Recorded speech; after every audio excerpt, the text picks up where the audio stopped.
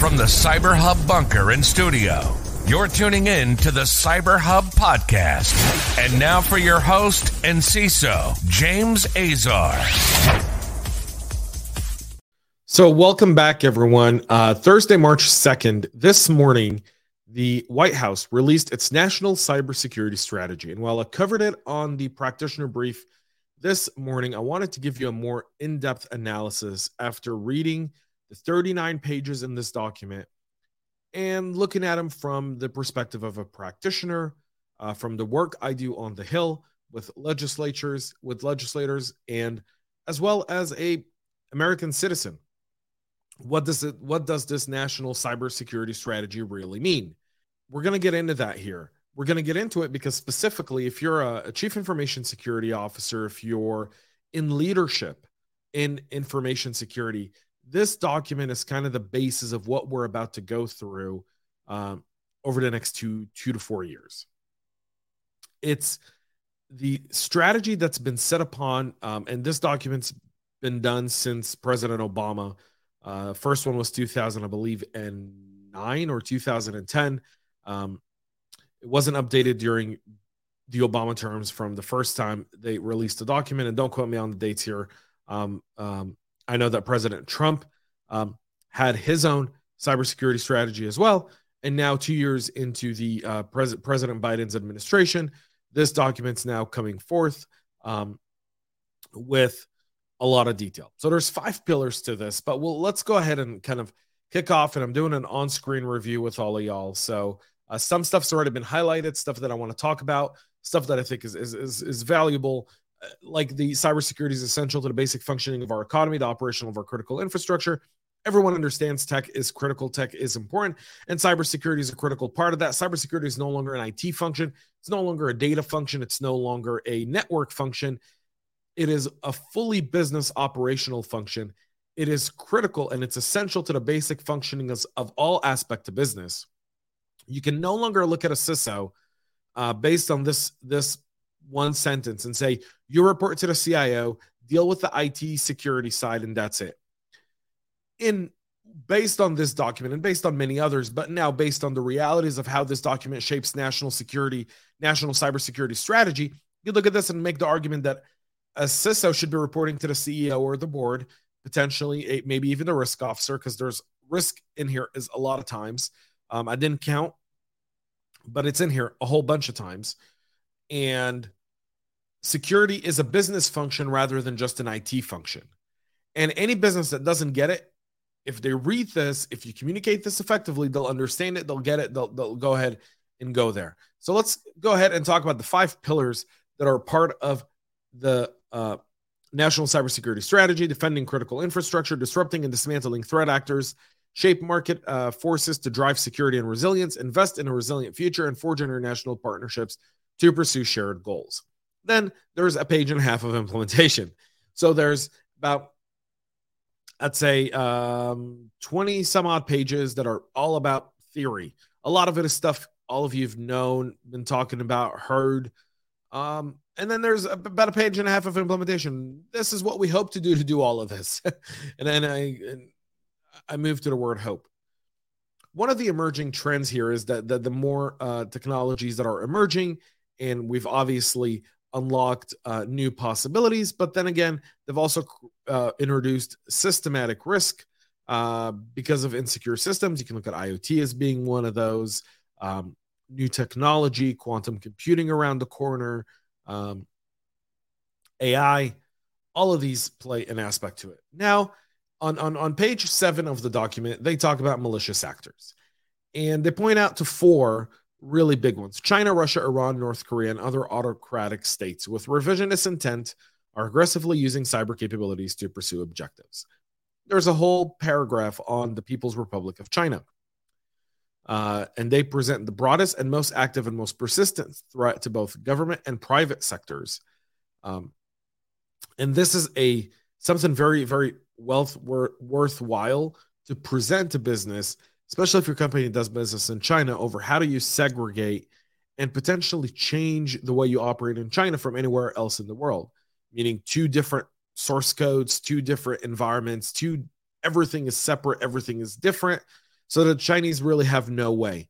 Try to eliminate the Common Core from that side of the business. There's also the idea of Russia here, and I didn't highlight Russia because the press is doing a good enough job talking about Russia. But where I do want to talk about next is Iran and the Democratic People's Republic of Korea. Are similarly growing in sophistication and willingness. They're not. They're powered by China. And that's one thing this document fails to talk about, is the fact that Iran and North Korea are now powered by China. Their cyber capabilities are powered by China. Their cyber objectives and their payments are powered by China. A lot of things are powered by China. And so the fact that it's not part of this document is a big miss. But the fact that they're highlighting these four governments is essentially kind of, this is the equivalent of George Bush's axis of evil. Fair? That would be our comparison. So there's two foundational shifts to these pillars: responsibilities and resources in cyberspace, and additionally allocation of roles.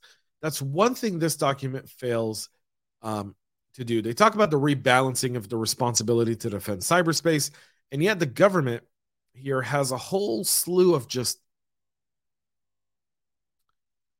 things that don't make any sense. And I'll explain. They want to build on existing policy, including the Office of the National Cyber Directorate, in addition to the National Security Council. All very valid. They talk about all the different executive orders here. They're setting all the precedent. Anytime you read a government document, there's a whole bunch of precedents, a whole bunch of stuff that's kind of setting forth the strategy, saying, we didn't make this stuff up. This has been happening for a lot of times. Here's this executive order. Here's this executive order. Here's this government policy, here's this government rule, here's this law, and here's how we funded it, here's what we've done. And that's really page 10 of this, is really the history. And then we get into pillar 1, defending critical infrastructure. And all in all, it's fine. They mentioned the Russia-Ukraine war and the Russian attack in Ukrainian critical infrastructure. They didn't attack any other critical infrastructure outside of countries that's supporting the Ukraine within the European bloc. But federal agencies that support critical infrastructure providers must enhance their own capabilities and their abilities to collaborate with other federal entities. And this is where this stuff gets a little complex. There's so many federal entities, and we're going to get to that in just a minute. I've highlighted that piece, and I'll be talking about it here in just a moment, so I'm not going to bore you with the details there. When an incident occurs, they want stuff kind of really coordinated between state, local, tribal, and territorial partners, which is fine, but then most states don't really have robust cyber forces. I mean, New York, Florida, Georgia, potentially, California, somewhat, Massachusetts, Washington State, and Texas are the only ones that really have any sort of cyber force from a state level with resources. All the other states pretty much look at the federal government and rely on them for assistance. The administration is committed to improving federal cybersecurity through long-term efforts to implement a zero-trust architecture strategy and modernize IT and OT infrastructure. Now, that's great. We're bringing up zero trust. Zero trust is the government keyword. That's a policy they want to go after. That's fine. It's a sound policy. I was a detractor at this point. I'm not fully bought in, but I definitely can respect the argument and see its benefits. And therefore, I'm just going to lay off of that. What I will say is, if you're going to modernize IT and OT infrastructure, you've got to have money and a plan to do it. And you've got to have the right people behind it doing it. And unfortunately, in this document, none of that is highlighted. None of that is discussed. Now we get to the point where we talk about regulation. They want to establish regulation. And really, that's what this document's all about. At the end of the day, the National Cybersecurity Strategy is all about, we're going to add a whole slew of regulations to regulate cybersecurity and make you pay for security, or otherwise hold you accountable for it. Either we'll hold the operators or the creators, but someone's going to be held liable, and the government stands to make fines and more bodies to overlook this. And then I think that's the challenge. And now we get to the idea of the administration's made progress by establishing cybersecurity requirements in key sectors such as oil and natural gas, aviation and rail, led by TSA, and water systems, led by the EPA. TSA, for those who don't know, are the same people that tell you take your laptop, take your shoes off, and your belt off at the airport. Yep, those individuals, that agency is somehow responsible for cybersecurity requirements across oil and natural gas pipelines, aviation, and rail. When when in fact we have CISA, Cybersecurity Infrastructure Security Agency. Literally, their entire mission is around infrastructure security. That's their mission. And would an oil and gas fall under critical infrastructure according to the federal government database? It would. Additionally, aviation and rail, yes, absolutely. They're part of the transportation. Why is TSA doing this? Why are we spreading this across so many federal agencies where coordination between these agencies gets really, really hard because of interagency funding requirements, because of the politics, the dirty politics that are played in DC that end up costing the American taxpayer, American citizens, and American corporations all of the burden. And this document does nothing to fix it. The first thing you should have done right here is talking about establishing requirements, centralize everything under one body. Let one body run center. Let everyone else react.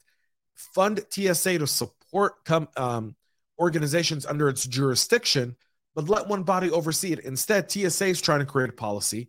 EPA is trying to create cyber policy. EPA, these are the people that tell you whether the air or water is safe to drink, right? And CISA is trying to come up with something. NSA is doing their own thing. FBI is trying to investigate. Secret Service is working on this as well. And DOD is trying to establish a defense strategy around this. All in all, it's a cluster F, and it remains that way with this document. Additionally, they're talking about states and independent regulators having authorities that can be used to set cybersecurity requirements. So not only do they want to do this on the federal level, they're saying, if we potentially can do it on the federal level, hey, states, do that. So not only do we have 50 some odd different data breach notification laws at this point in the books, and that's a hefty cost of a cyber incident is really the lawyers notifying every single state attorney of the breach, which every state has different requirements and different guidelines. And so that's a costly process because lawyers cost money. One. Number two, let's add more regulation in these businesses because God knows we as practitioners don't have enough regulations. All this does is it sets bad precedent for practitioners. I don't need more regulatory supervision. I don't need more rules. What I need is support. What I need is partners. And this document talks a lot about private-public partnership, but it fails to show anything the government's willing to do and contribute to that partnership in its current form. They want to harmonize and streamline new and existing regulations. Well, stuff that's conflict or duplicative or overly burdensome, regulators must work together to minimize these. Come on. The SEC is going to come up with a rule. The FTC is going to come up with a rule. Everyone's EPA, TSA, CISA, everyone's going to come up with a rule, and no one's going to talk to anyone. The fact that you say this means nothing to these agencies. They see additional regulation as a way to get more money, as a way to secure their sheer existence and give themselves additional workforce. This isn't helping.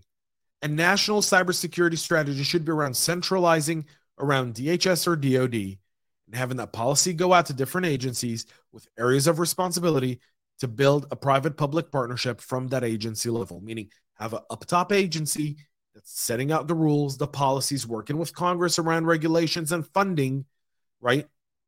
Then have TSA work with its partners and give TSA money to work with their partners on this, but don't let them set the regulation.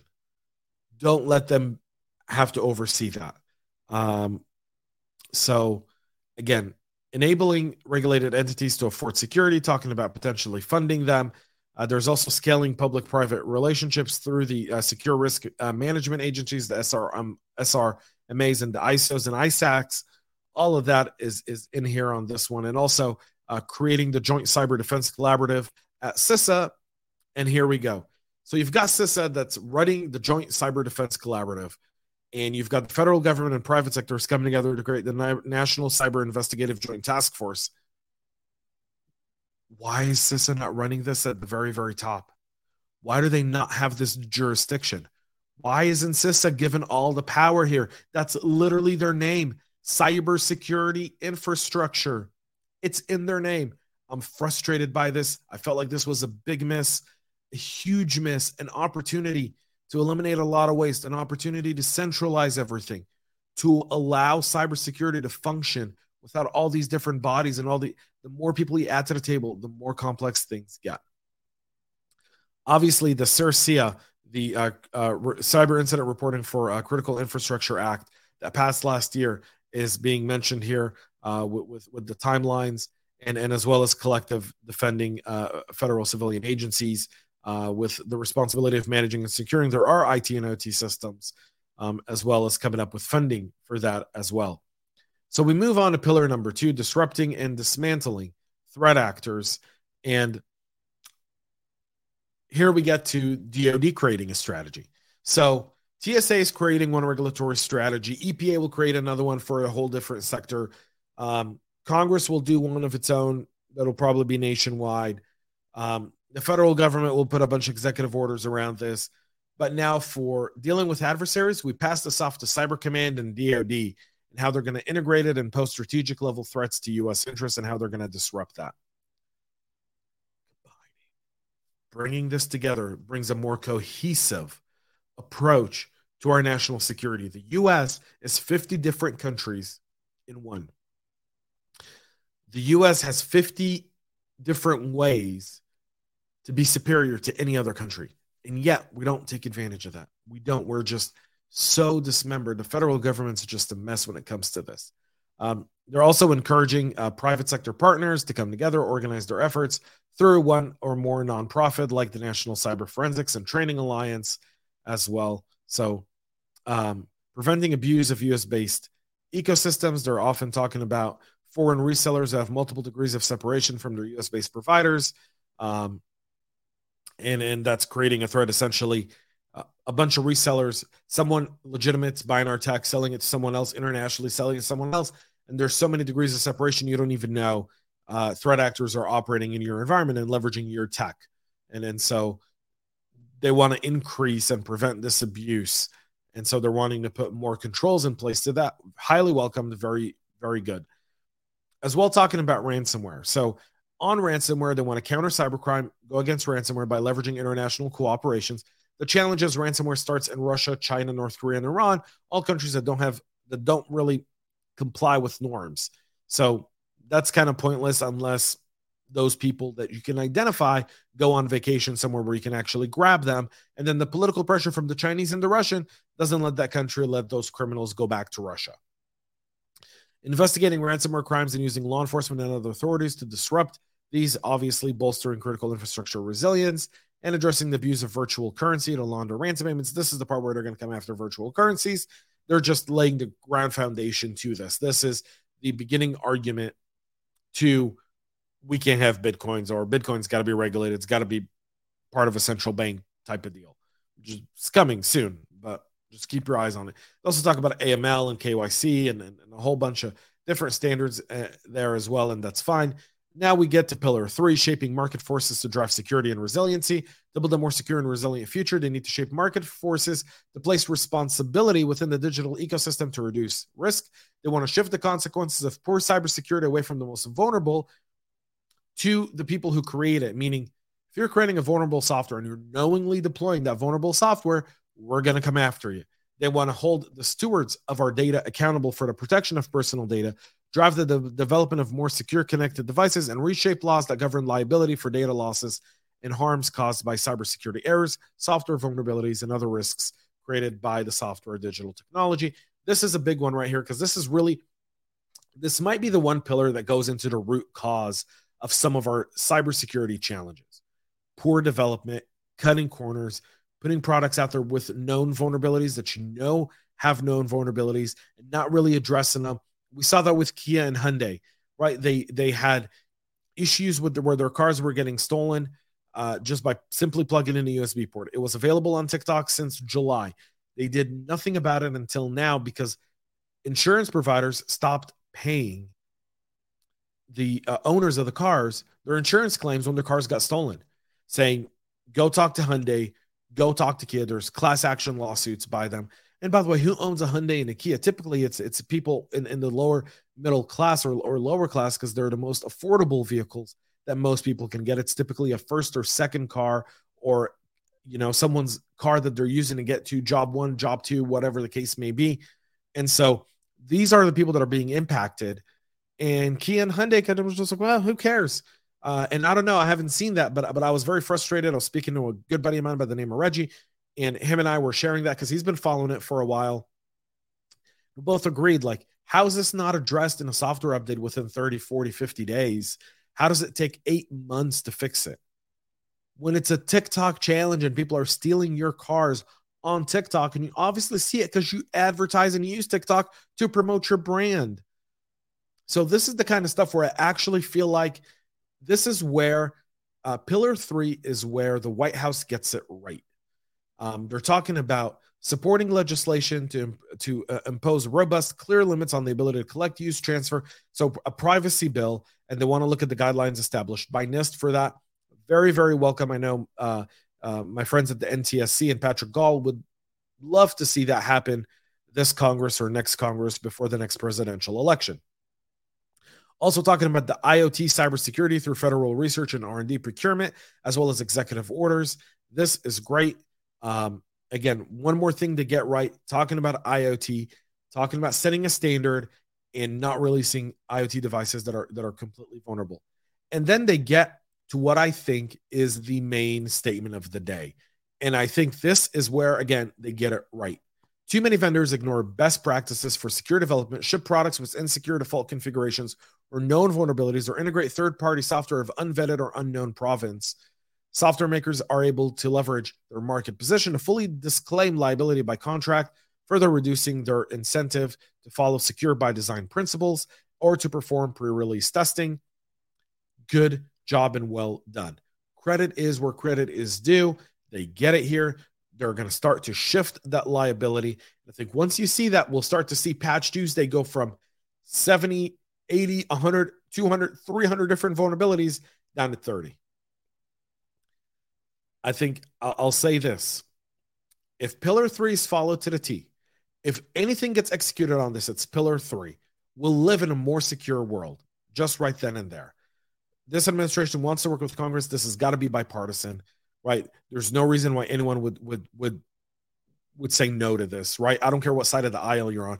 There's some things we can agree on. I think most of us agree on 90% of things. And then that 10% gets overblown because the media wants ratings and clicks, right? So don't believe everything you see on social media and in the media. It's all BS. At the end of the day, here's what you've got.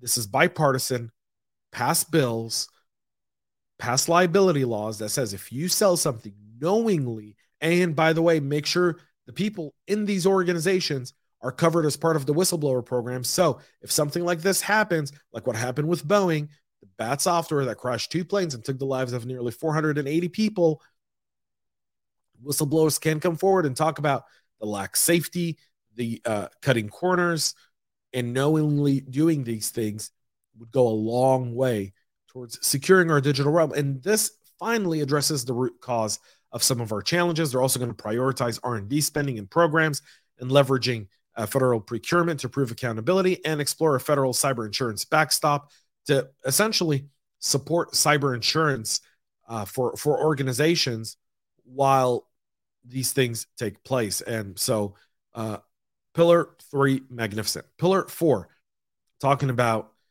going again and addressing things at the root cause. Pillar 3, Pillar 4, finally, I think, get to the meat and bones. I wish there was more of this.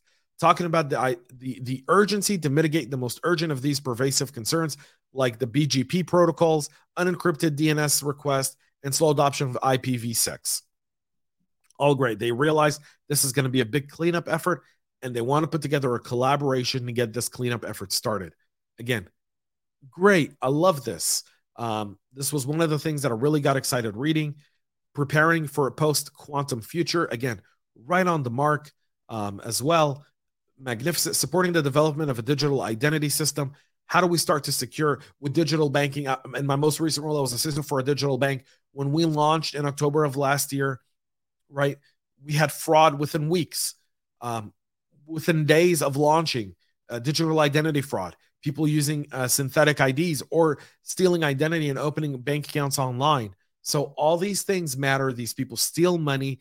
They're causing losses to organizations, and they're increasing the cost of doing business, and we all end up paying for it. So the idea of trying to find some sort of digital identity ecosystem to unite and confirm something that I don't want to say isn't hackable, but something that establishes defense in depth around your digital identity is critical, and the federal government wants to look at that and are looking for solutions. And that's, again, another great thing they get here. Also talking about workforce development, like the whole Human Cyber Initiative.